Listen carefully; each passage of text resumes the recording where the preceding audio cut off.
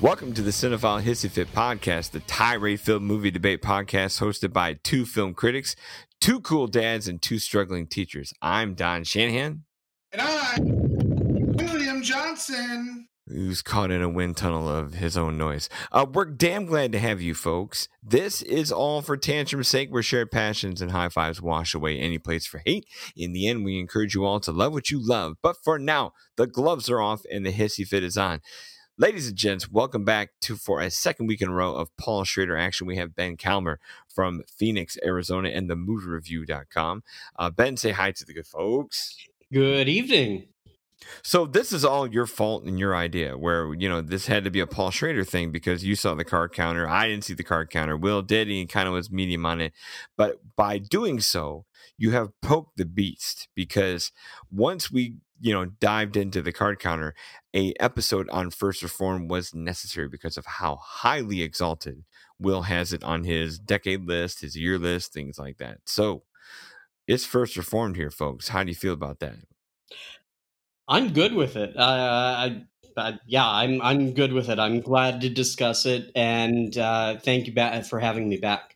You betcha. Now, you know that as a teacher, Don, yes. Much like Ethan Hawke in First Reformed, I often find myself writing a journal late at night with a glass of Drano that I'm about to drink because life is insane.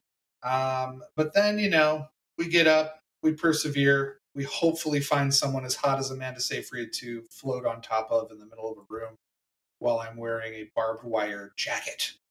So, yeah. There are worse places to end up, that's for sure. Oh, absolutely.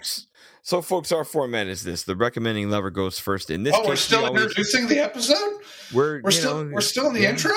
Oh, sorry, guys. Some of us are on track, some of us are not. No. So our guest normally goes first, and that's definitely going to be the case here.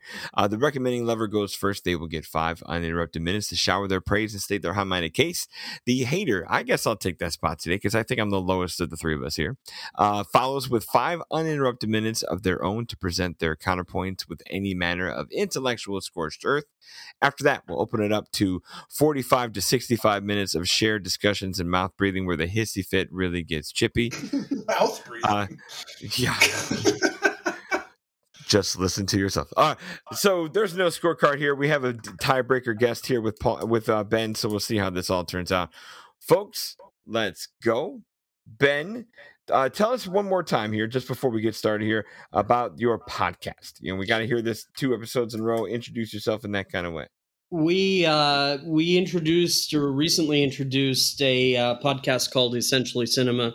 We are working our way out to all of the major platforms, but the focus of Essentially Cinema is an opportunity for the two of us to present a film that I haven't seen, and my podcasting partner, Anthony Francis, has, giving us a chance to offer a take that's both fresh and experienced. And we think it's unique, and we can't wait to share it with the world. We have an episode out there already. We've got a number of other episodes that are already in the hopper, and we're going to be releasing them over the coming months. We're excited about it. Well, episode 2, by the way, everybody, is going to be Shang-Chi and the Legend of the Ten Rings. So look forward to that one. Barn burner there. All right. All right, so Ben, you are our guest. You do the honors. The first 5 minutes are yours. I actually really enjoyed First Reformed, if there is such a word as enjoyment in a very painful and excruciating reformation of a character. I thought that Ethan Hawke deserved his Oscar win for the performance. Yes. What's that? Hey! 5 minutes. Shut the fuck up. I'm sorry. Did I kill the joke? I'm sorry. Shut the fuck up. Shut the fuck up. All right. You two 4 minutes and 22 to go. Good luck. You two crack me up. It's a very austere movie. What struck me about watching it for the second time the other night is the fact that Schrader intentionally chose to film it in a an Academy aspect ratio of 1.33 to 1, because it gives you a very intimate look at Toller's world. And Ethan Hawke plays a very distressed individual. He's distressed in his faith. He's distressed in health. And the catalyst for that distress turns to an arc of redemption in Mike, who he is asked to counsel. And the story centers on an environmental concern.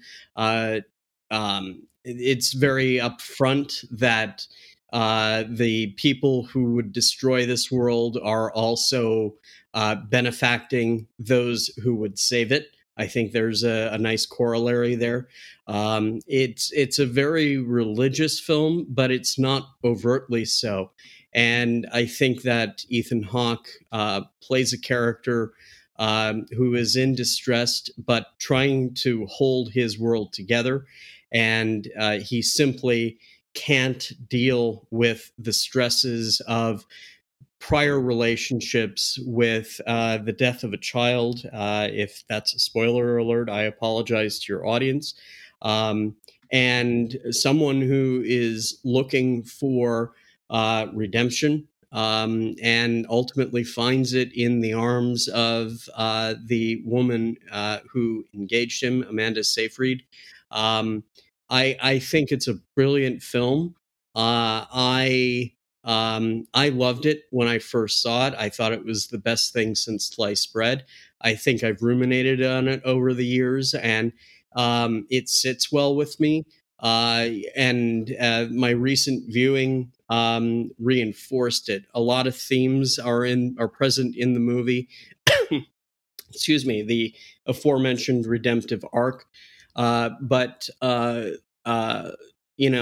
life of how do I say this? A life that is aimless finds purpose. And Ethan Hawke guides us through that with his binge drinking and his Drano escapades. But at one point, he puts on the suicide vest, and I think his religion had a higher calling than an environmental purpose. And I think it's just a magical movie. I can see where criticisms could be leveled against it, and I think we're going to get a take on that from Don. I think that Schrader is a brilliant writer, and I think that he's a brilliant director. He understands what he wants. His shots are very composed. One thing that I noticed in the movie this second time around is that other than being on a bike ride through a park with Seyfried and Hawke, the camera does not move. The frame is full of action, but the camera is very static.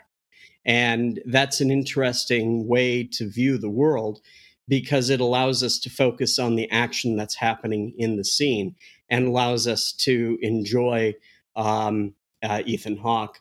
One thing before my minute or my 5 minutes is up, I actually had attended the South by Southwest premiere of the film. I didn't get to see the film, but I was on the red carpet on the press line when Schrader and Hawke arrived.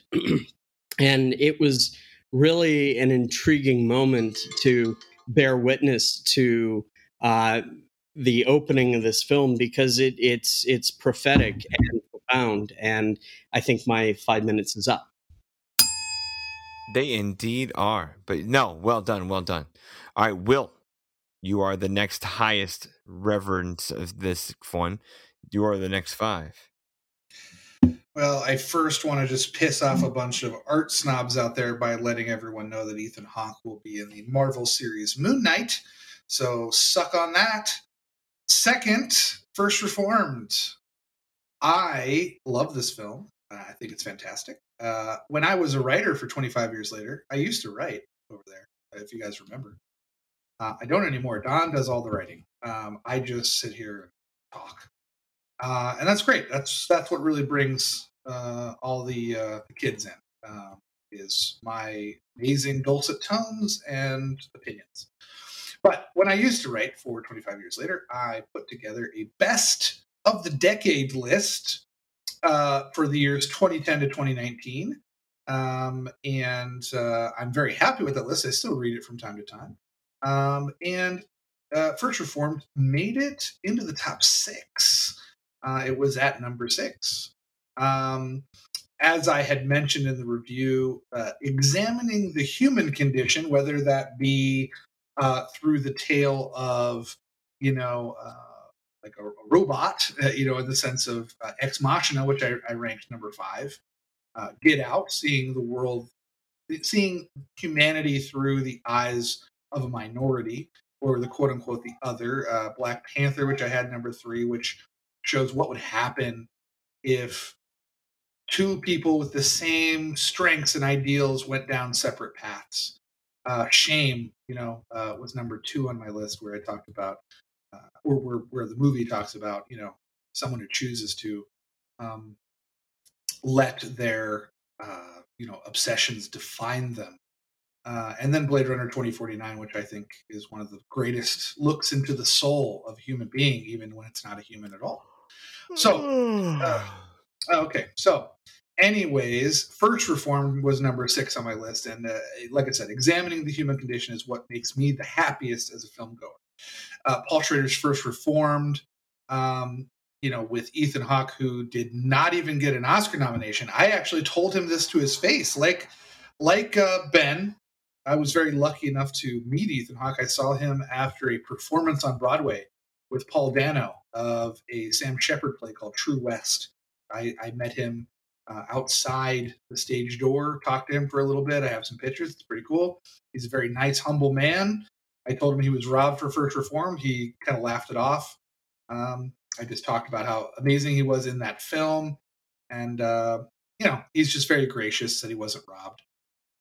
I love that it shows the slow disintegration of hope and confidence in essentially what is a priest who was already struggling with his faith before stumbling across,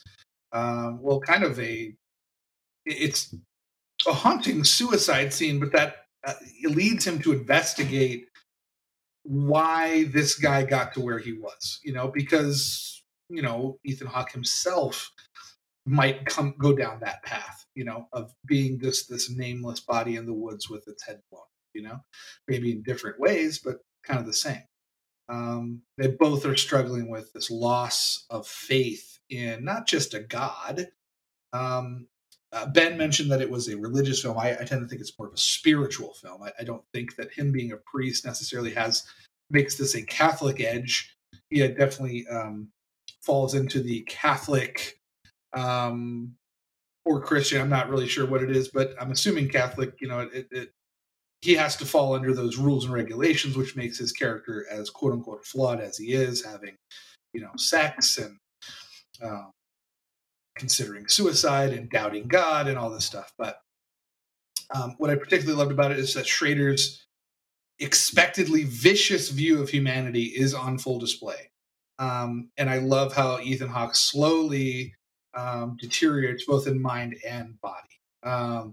That is an excellent acting performance, and a lot of films struggle to connect the dots between someone being quote unquote normal and logically and realistically deteriorating. I know this is a weird example, but like James Cameron's The Abyss, for example, Michael Biehn goes from being normal to insane in the matter of like 10 minutes. It doesn't feel quite as justified. We kind of see a more detailed and nuanced look at a deteriorating mind and body through Hawke, and excellent direction by Paul Schrader. And I only have 1 second left, so goodbye. Not bad. Look at you put your own self on a timer. Not bad, not bad.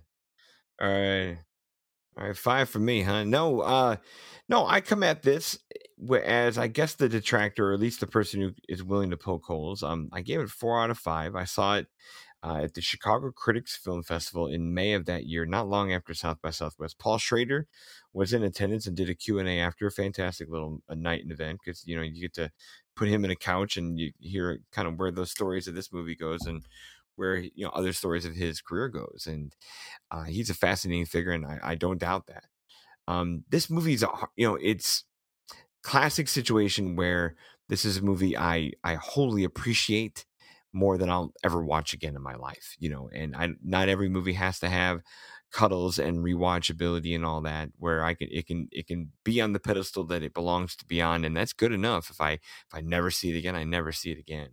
And this is just a tricky one here, where Paul has always been that person with a motif of self-destruction, and he puts protagonists that are pursuing actions that are kind of opposite to his or her own values along the way, and we get that a ton in his work.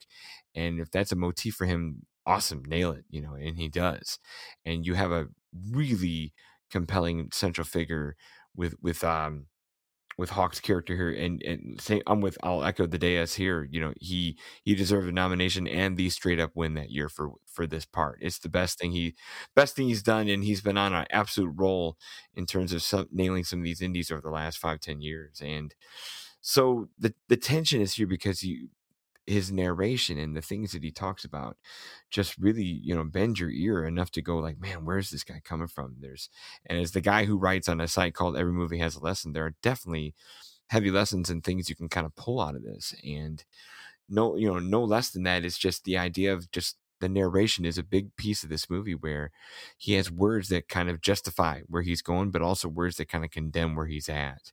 And you can tell he's on this teetering place between just dreary dread and just a cry for help in terms of where can I get out of this. And I just can't. I keep circling the idea of dread with this whole movie, and Hawke can play that with such a straight face, where he's aged, at the time he was 47, and he's, one of the first films I remember him really kind of playing his age, because he's got such boyish looks where he can play 40 and under if it really needed to. But here he is kind of in that, I don't want to call it midlife crisis because he's not a sitcom dad, but he's at this place where if a guy was this kind of damaged, he would look this damaged and have this wear and tear around the edges while still being a bit of a pillar in terms of the role he has to be. And that's as a shepherd, as a priest, as a person who's kind of in that place. I could really give two shits about the environmentalism background angle. I was really enjoying the theological setting at play, and that the moral debate that he kind of had. I get you need something to kind of be a bit of a catalyst, but it feels, I don't know, weird and out of place in rural Pennsylvania. And but the central character is enough to kind of pull me in. The consternation, the crushing feelings he's got, where the troubling notions and extreme responses that come out of his counseling work and even his own self-reflection, it's fascinating to play out. And I'm not normally a person who needs a lot of narration in a movie. I think sometimes a narration can kind of overtell a movie that you should be able to kind of weasel out or kind of sniff out through. Just observe, just watch. Don't get it fed to you, watch it. But in this movie, you kind of need that, because you get the back and forth that this character has, and it's fascinating. It's this movie has a very high degree of transcendental stylings, and that's another Schrader calling card, and I can dig that. It's a dialogue centered movie with increasing atmosphere, and the pace is intentional, and it's part of his prose. That I tell you what, the thing that takes me out of it, and I don't want it to, is kind of that ending. It is once it kind of gets, I'm spellbound, I'm unnerved, but then you get to the trippy part, and I'm like, that's a leap, and I don't know if I'm kind of ready to take that leap and feel like that's a justified leap. But the despair, the wisdom, and the courage that's kind of brewing in that character is enough, and it's there, and it's fascinating, and it's grueling, and it's a good challenge, but one I wash my hands at, that I don't need to see again. 4 out of 5, definitely Hawke's best stuff, but it's an arm's length away movie for me. So we will break for a short announcement from our non-corporate partners and friends. The year is 2043. You're playing fantasy football. It is championship week. You're trying to set your lineup and you don't know what to do. Robert Griffin IV and his top target, Will Fuller VI, have carried you all season, but they're facing a London Jaguars team that has the top defense in the league. Your other quarterback is a 66-year-old Tom Brady who's playing against the much more manageable Toronto Bengals. So you turn to Nick and Elijah of the 25 Yards Later podcast, a production of Sports Obsessive and Ruminations Radio Network. Be a champion. Listen and subscribe wherever you get your podcasts. All right, welcome back. Pound your desk and do your thing. Okay, so open discussion, gentlemen. Fire away. I know that. Oh, thank you for your permission. I know that the Oscars aren't everything, but here is a little taste of who the Academy felt did better than Ethan Hawke in First Reformed. So first we have one of my favorite actors, Viggo Mortensen in Green Book. Then we had Bradley Cooper in A Star Is Born, one of his 97 Oscar nominations that night. Willem Dafoe, another one of my favorite actors, for At Eternity's Gate. Christian Bale for Vice. Fine, whatever. Yeah. And the winner, Rami Malek for Bohemian Rhapsody, who they decided that when he won the Oscar, the clip that they showed of his Oscar-winning performance was of him lip-syncing at a piano. I know. So, great. So that is who they chose. The guy I shave off. Well, there's two. Who was the first one you listed? Viggo Mortensen in Green Book. Yeah.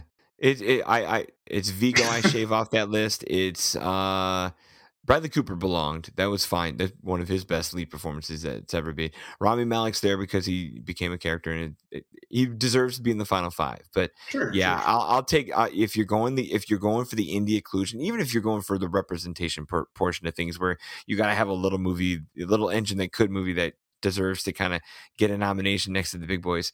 Willem Dafoe has no business being there, and of course Viggo. You shut your whore mouth about Willem Dafoe. They missed giving Willem Dafoe his Oscar the year before for The Florida Project. Simple as that.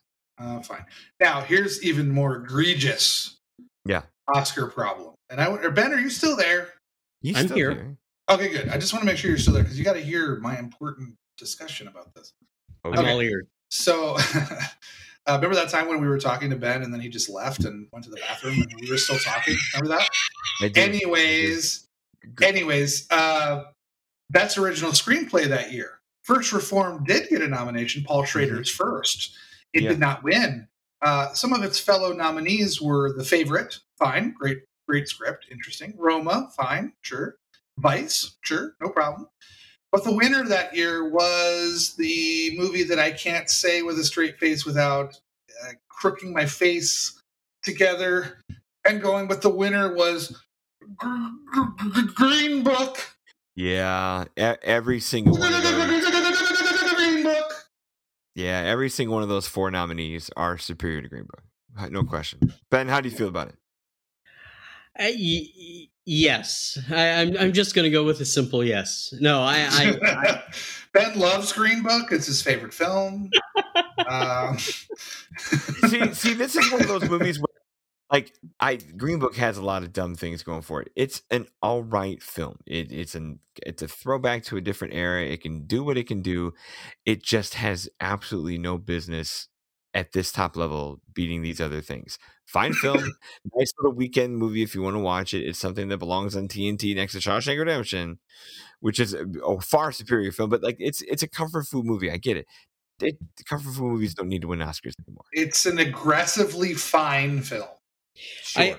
I think part of the problem with the nominees and the eventual winners, and I'm kind of putting my own foot in my own mouth by saying this, but I think as the various movements have pushed agendas, the Academy has responded by recognizing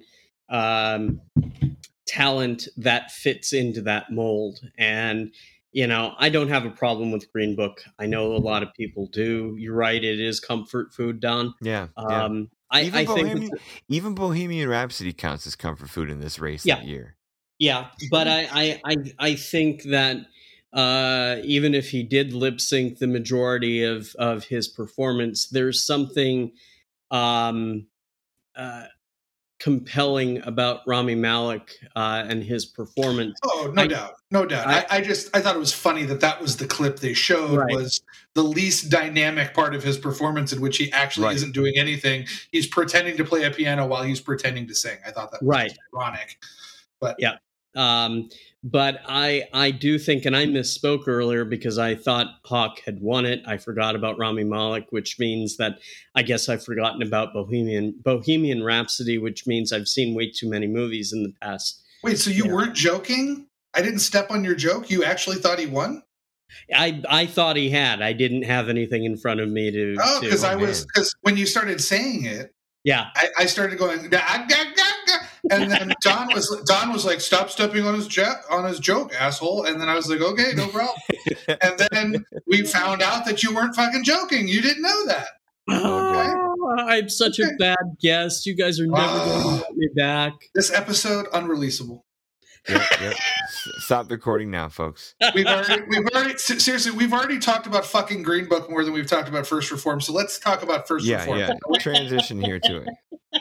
So I got to hear from both of you. My trouble part is the trippy vision part. Like, it really does take me out of the movie. Where are you guys at on that spot there?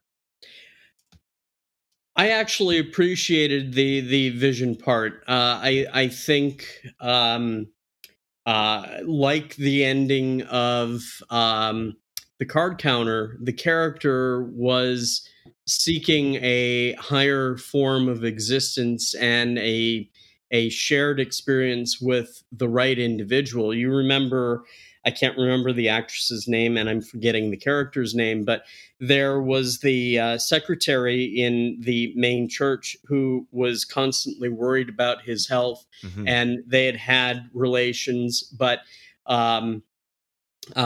Ethan or Toller puts her down very, very, very hard. I was shocked in watching that scene the other night. And he was just dismissive of her pettiness. And I think that's where the lead female character won him over, in that she wasn't petty about anything. And I think if you look at all of Toller's influences in the film, a lot of what he experiences is pettiness. Cedric the Entertainer, who I thought was a terrific character. Yeah, nice addition to this movie, yeah. Yep, he was always berating Toller in some way, shape, or form, or shushing him, because he was going against the corporate interests of financing the reformation of the church. But I think there's a biblical ascension here in that scene that I can see, Don, your point of view, where it takes you out of the movie, but I think it's wholly appropriate too. Okay. I can see that. I can see where you're coming from, Don. I had a similar experience with a film that was on my blind spot list big time that I only watched recently, and that was a film called Easy Rider. Which I thought was basically a perfect film until the very last scene of the movie. And it took me out of it because it was like, oh, everything that you were trying to achieve here, you overextended your hand and over-explained what your point is, and it kind of ruined it a little bit for me, because now if I ever rewatch it, I'm going to be like, well, I like the subtlety here, but it's, right at the end, the subtlety is going to go right out the door. And perhaps, yes, First Reformed, I can see when you have this kind of, I don't want to use the word gritty, but when you have a very, very down to earth, realistic film, where even the character beats and dramatic beats you would expect from any other film of this ilk. go in different directions but stay very grounded. Yeah. I can see how like a scene like that would maybe take you out of it. I was not bothered by it myself, but that's only because I felt like the character, Ben was talking about how like in the card counter we're kind of seeing it from a third party view of this character. I do think First Reformed is a little bit more personal. It's a little bit more from Ethan Hawke's perspective. And so to kind of see where his mind is at or where it's been devolving to for him to have that moment, I believe we're seeing it through his eyes that way. And that it's not really what's happening. It's more of a vision he's having, in my opinion. I don't doubt the intimacy of the moment and the look inside of where that if his head's taken him into this place, I can see that. I got another example of a scene like this where you're doing the realism thing so hard that once you kind of riff in a fantastical place, you're like, where are you going with this? Gravity. Like when the resurrected George Clooney kind of shows up just to kind of pull Sandra Bullock's character along for a second. You're like, whoa. Like that took me out of the movie too. And I know they try to do where your brain goes with hypoxia and things like that, but no. That doesn't mean it has to be played on screen that way. So what you're saying though, I think also comes down to delivery as well. True. I think it comes down to the direction. Like you can have those what the fuck moments, and if they're told correctly, that's why I'm not bothered by the First Reform one, because yes, even though it is almost antithetical to what has been presented so far, I think it's in line with the character's experience. I can agree with that. How I see it. Yeah. How do you, if it takes you out of a movie, how do you explain character motivation? Oh, well, I guess the thing would be character motivation in that part. Well, see, that's the next thing is like, can we say this movie is still open-ended where we don't know how this is all going to turn out when he steps down down those stairs? Like it'd be, if that vision directly led to a place we knew it was going, if it had an endpoint, I'd be like, oh yeah, sure. That I need my, I use the reference all the time of like a Peyton Farquhar moment of from the Occurrence at Owl Creek Bridge Twilight Zone episode, where that guy's life flashes before his eyes and the amount of time it takes the noose to drop him off a bridge, where what if the noose breaks and I can make it and I can run home and I can go to the woman I love, and then bang, right when you think you're done, you're actually done. Like it'd be different if this movie had that, I don't want to say the rope break, or if it had the the noose tightening, but I think it missed the punch, to that would come from that motivation.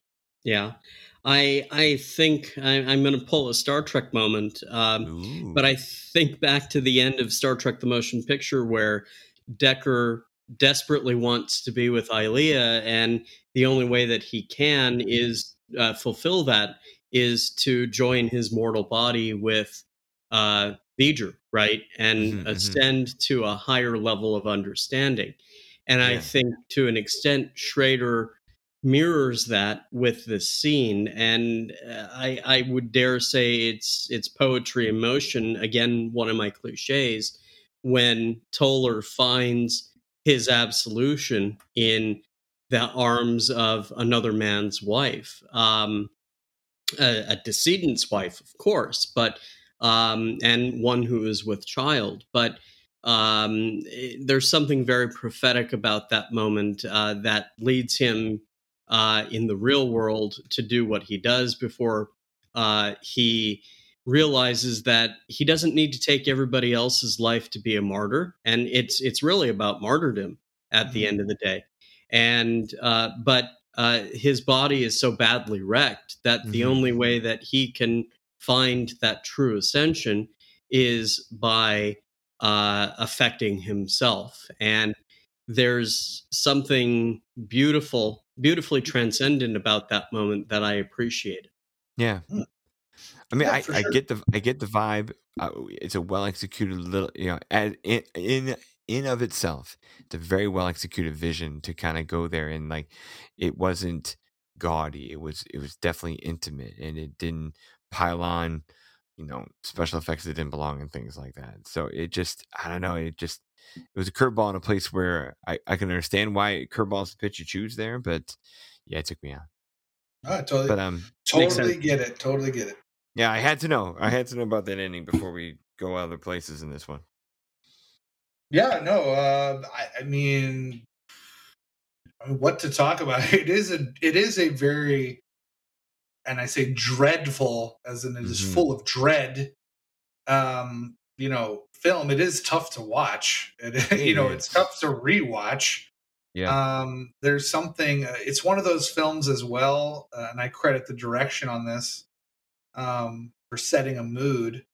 But it's one of those films where you can feel how cold it is. Like it has a very tactile feel to it. Like you kind of feel the atmosphere. It's kind of like that. I love that aspect. But it's not like a nice summer day on the beach. It's a terrible, 2-degree day in the woods next to dead bodies with their heads blown off. It's not exactly the most marvelous feeling in the world to have. But what are your thoughts, Ben? What are your what else do you have to say about First Reformed? I keep going back to Ethan Hawke's performance because it's steady, even though you can see him quivering. I mean, it's a combination of the camera work and Schrader's composition of each scene. It's intentional. It's deliberate. It is difficult to watch, but I think intentionally so. And agreed. I appreciated the auteur even more because it takes a lot of experience to compose scenes like that. And I think Will, you made a mention of Hawks playing his age, and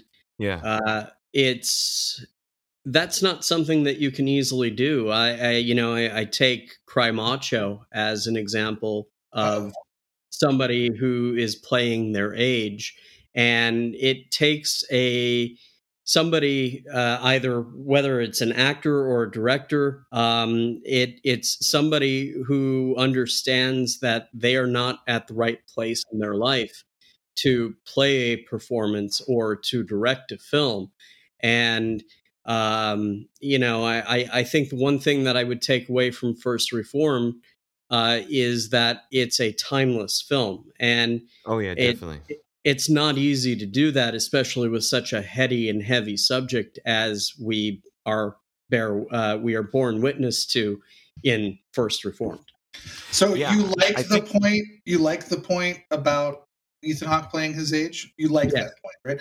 Okay, good. We'll pretend Don did not say that. I said that. Yes, I agree. Right. Don, I'm sorry. That wasn't what Don said. I said it. Oh, right. Right, I said that. Yeah, I'm with you on the timelessness of it. I think the only thing that dates this movie, if you were to watch it in 20 years, is the thing I kind of dismiss is the environmentalism little sidebar thing. So right, I think environmentalism is with us. It's not going away. Right, I think just like the card counter, the atrocities that happened in Abu Ghraib, and the illegal tortures, they're going to haunt us for the rest of our lives. And as we move on, we're going to be able to put them in a section of our brain and, dare I say, move on with our lives. But movies like both First Reformed and The Card Counter, they're not reminders of what humans are capable of doing. I think they're markers that we should avoid these types of situations from happening in the future. I dig that. No, once again, look at this smart guy. We got to seriously. Why, Don? Right? Why don't you just quit and let Ben go? Because he's so smart. I did that last episode. As simple as that. No, that's a great point. I like the idea of that being, because I think people get, when they say things like timeless and things like that, like I think they tend to get stuck on the idea of like, oh, well, there's a cell phone in this or blah blah blah blah, when it's not necessarily the technology involved or the setting. It's the emotions, the feelings, the themes. That's why we can watch something like Indiana Jones, and even though it takes place in the 30s, we can still identify with many of the themes and feelings and emotions of today. It is timeless in theme and feeling, I think. Yeah, and I'm glad it's Hawk's struggle and this priest struggle that is worth more and given more time than the environmental thing. Because if you do the environmental thing and that becomes the lead piece, well, then you're making a message film, and you are dating it, and then you have this great character that you don't explore further, sitting in the background because you're trying to push agenda number 1 and agenda number 2. For it to be the man first is awesome.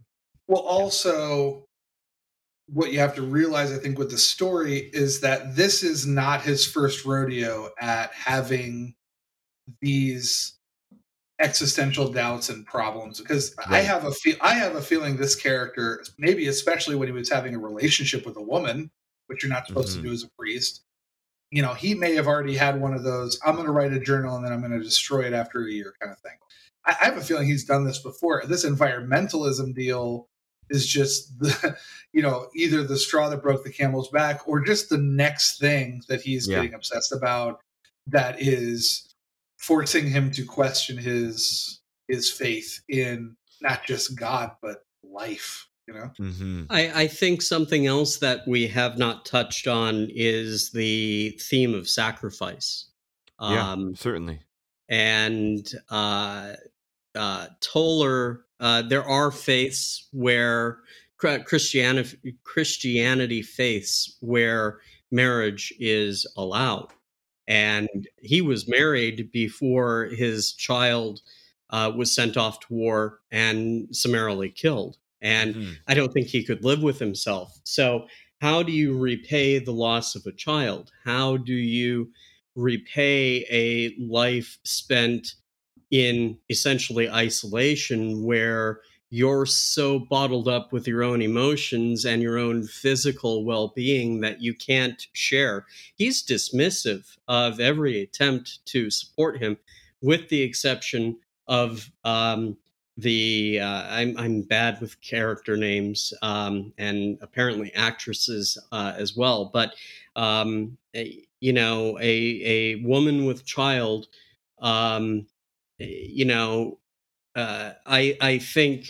I think my religious teachings, and I haven't been to church in years, but you're not missing anything.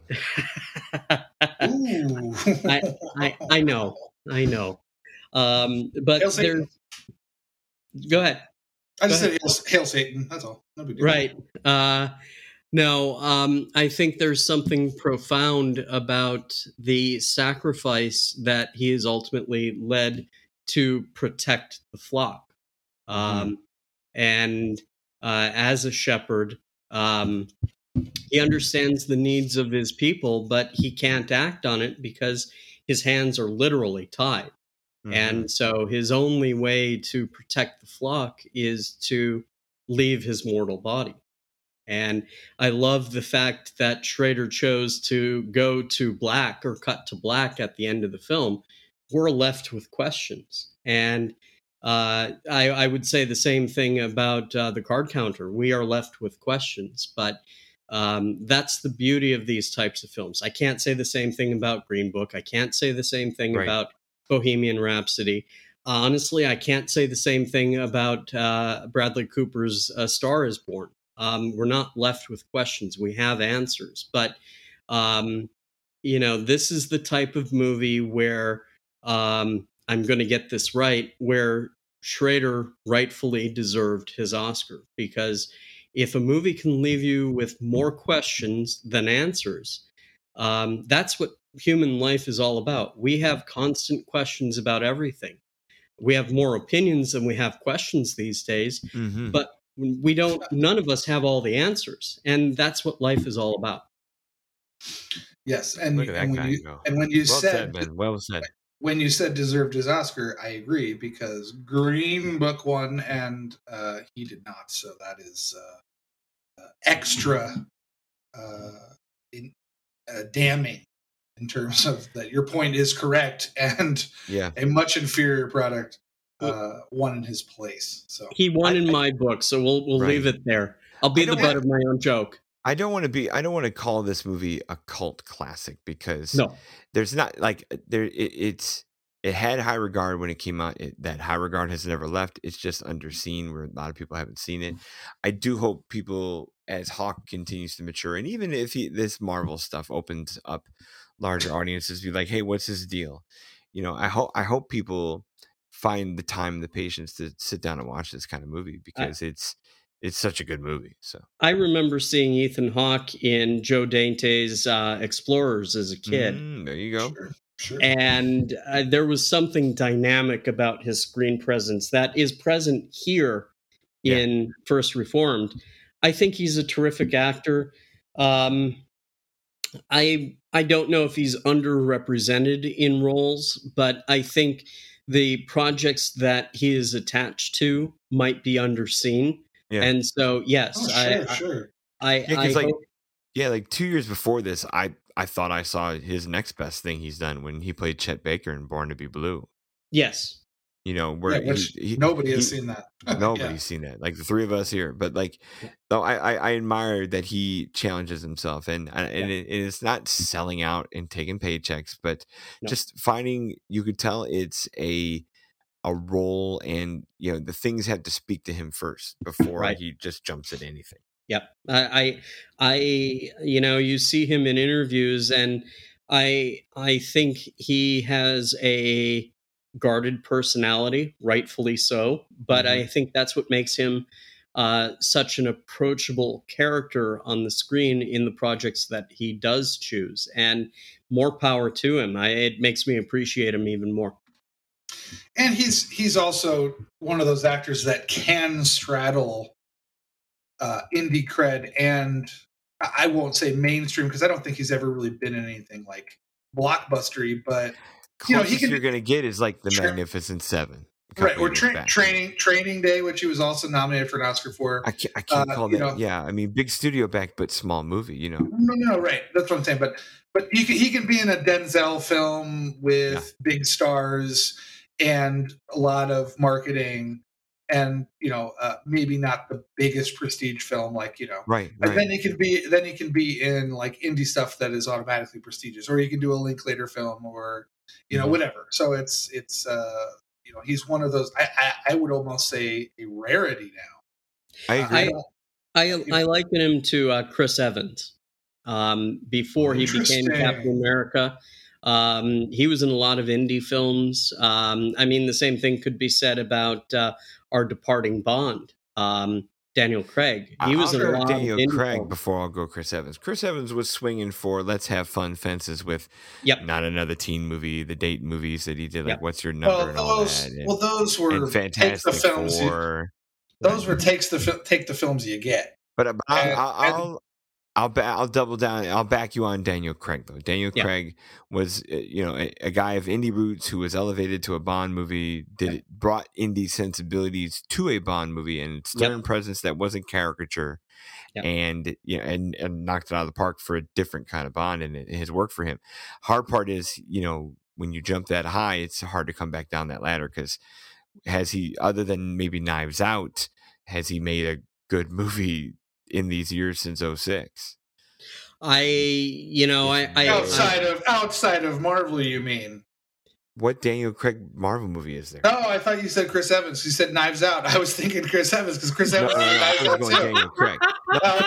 Chris Evans is doing fine. Like, I'll even take stuff like he directed his own little movie along the way, and the cute little movie with the McKenna Grace, the prodigy girl, was a nice little touch for him, and he's finding his own way, and he's not taking every paycheck, right? But Daniel Craig, when he's not Bond, he's slipping. With Chris Evans, I'm thinking Cellular, which is probably not a popular movie, but I mean it's an indie film backed by a big studio, and especially Danny Boyle's Sunshine. Yeah, there you go. I'll take that. Yeah. I'll take that. Yeah, and he tried to he's do some things too. Like he tried the romantic comedy route. I think he did Nanny Diaries, right, with Scarlett Johansson. Was that him? Nanny Diaries. Sure, he did the the Perfect Score. Yes. Perfect. No, I think he's done that too. I think he did because he's been in like 7 movies, not counting Marvel, with Scarlett Johansson. But he also did, like, I remember when he was dating Jessica Biel, he tried to get into this like kind of gritty crime film with Jason Statham and Jessica Biel. I think it was called London or something. I don't remember. Yeah. And he's done like Puncture, and he's done what's that the TV show he's been doing recently where he's really good, and so he's picking good stuff.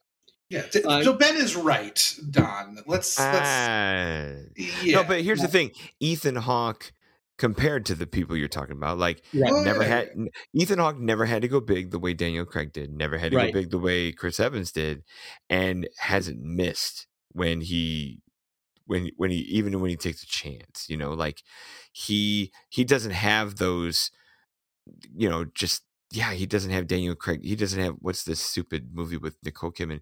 He doesn't have a smear. Invasion. I know. Invasion, I think is what it's called. What you're talking about. And the other thing is, like, I know Chris has tried to make his own movies at least once. Daniel Craig hasn't. Where here's Ethan Hawke still like bankrolling indies and doing Blaze, and he's really staying. He's making the effort to stay under the radar. I can't say Chris and Daniel do that. They'll take red carpet things, or they'll show up at the Olympics and parachute as Bond. So it's okay. It's okay, Ben. I agree with you 100%. Don't listen. I got you. The other Chris Evans films that I'm thinking of are Gifted from 2017 and that's not bad. The Amazing Snowpiercer from 2013, which I'm a Snowpiercer hater, so that'd be a future show. Here is to tie it all in with a bow before we conclude. Little Snowpiercer trivia for you here. They did reshoots on the Avengers when they were shooting Snowpiercer. So the infamous shawarma scene at the end credit scene of Avengers, you'll notice that Chris Evans is holding his head in his hands as like a fist. So you cannot see his face. That's because he had the beard from Snowpiercer that he could not shave off. So there you go. Oh, wow. They couldn't just CGI remove it like they did Henry Cavill? I mean, no, because that looked great, didn't it? Yeah, that looked fucking great. Wobbly mouth. Look. That's a perfect example of how a YouTuber could trump $70 million of special effects. It's amazing. Yeah, well, I mean, it's better than replacing Kevin Spacey with Christopher Plummer. That's true. Well, no, but because there's some scenes where they mesh one to the other. I forget about that. I feel like they hid that better than the worst they did with that mustache. Right. We're digressing like hell here, fellas. Man. All right. Final thoughts. I love it. I think it's, like I said, I think it's number 6 for my best of the decade. It was either 1 or 2 of that year for me, because that's how it made the list. So I don't know. I can't remember if it was 1 or 2 that year. But a great but not masterpiece film didn't make my top 100. It's the pillar that it needs to be for Ethan Hawke. But keep in mind, Backdraft did. So take that with a grain of salt, sir. It'd be very difficult for Backdraft to make my best of the decade list from 2010 to 2019. You said your top 100. I was assuming you're talking about your top 100 on. No, I did my top 100 on the decade. Oh, interesting. Yeah. Cool. Ben, close us out with your final thoughts. For me, First Reformed is I almost want to say it didn't make the top 100 for the decade? No, not even close. No. Not for me, at least. It's definitely for the indie crowd. It's got broad strokes. It's an excellent film. I rated it very highly the year it was released. But I do think that it is an acquired taste, meaning that you have to be somewhat familiar with its themes in order to truly appreciate it. You're not going to walk off the street into a darkened Cineplex to enjoy it. But I don't think that detracts from the experience. And I think I would say that with all of Paul Schrader's movies, they aren't meant for the masses, and that's the beauty of what he brings to his cinema. Whereas Clint Eastwood has broad appeal, and there's nothing wrong with each director's individual style. I appreciate them both. And First Reformed, I based on our discussion this evening, I think the card counter still sits a little bit higher than First Reformed for me. But it's both films are really strong, and they are continuing in Schrader's legacy. Not bad. Interesting. Wrong, but interesting. Cool. Oh, there he goes again. Right. I pass the baton of the outro back to the man who deserves it. Well, let me read it like Don. Okay. Go for it. I will do what Thomas Haydenchurch said in Sideways, which is I will make sure the life is out of my eyes as I say this. Follow us on Twitter at CinephileFit and on Facebook at Cinephile. It's eFits Podcast. Also find us both on Letterboxd. Thank you so much for your captive audience and social media participation. There's an exclamation mark, so I need to go participation. There you go. Cinephile Hissy Fits is a 25 Wild Media podcast brought to you by RuminationsRadioNetwork.com. Please visit, rate, review, and subscribe. If you enjoyed this show, we have more where that came from with interesting hosts and more wonderful guests like Ben, all available on iTunes, Spotify, and anywhere you find your favorite shows. That sounded like one big run-on sentence. Yep, that's what you sound like. All right, cool. With very little emotion. I know. And a whole lot more inflection. That's Don in a nutshell. Something. No, I was speaking about you, my lover. Oh, well. Indeed. may we? I love how the recording is still going. Have a good night, fellas. Bye.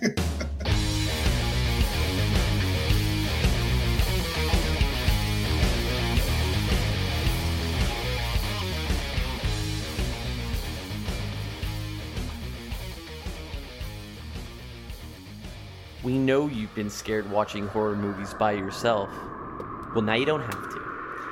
Hang out with Ruminations of Redrum, all things horror from movies to the latest spooky games we've played. Come hang out. But hurry, the killer's behind you!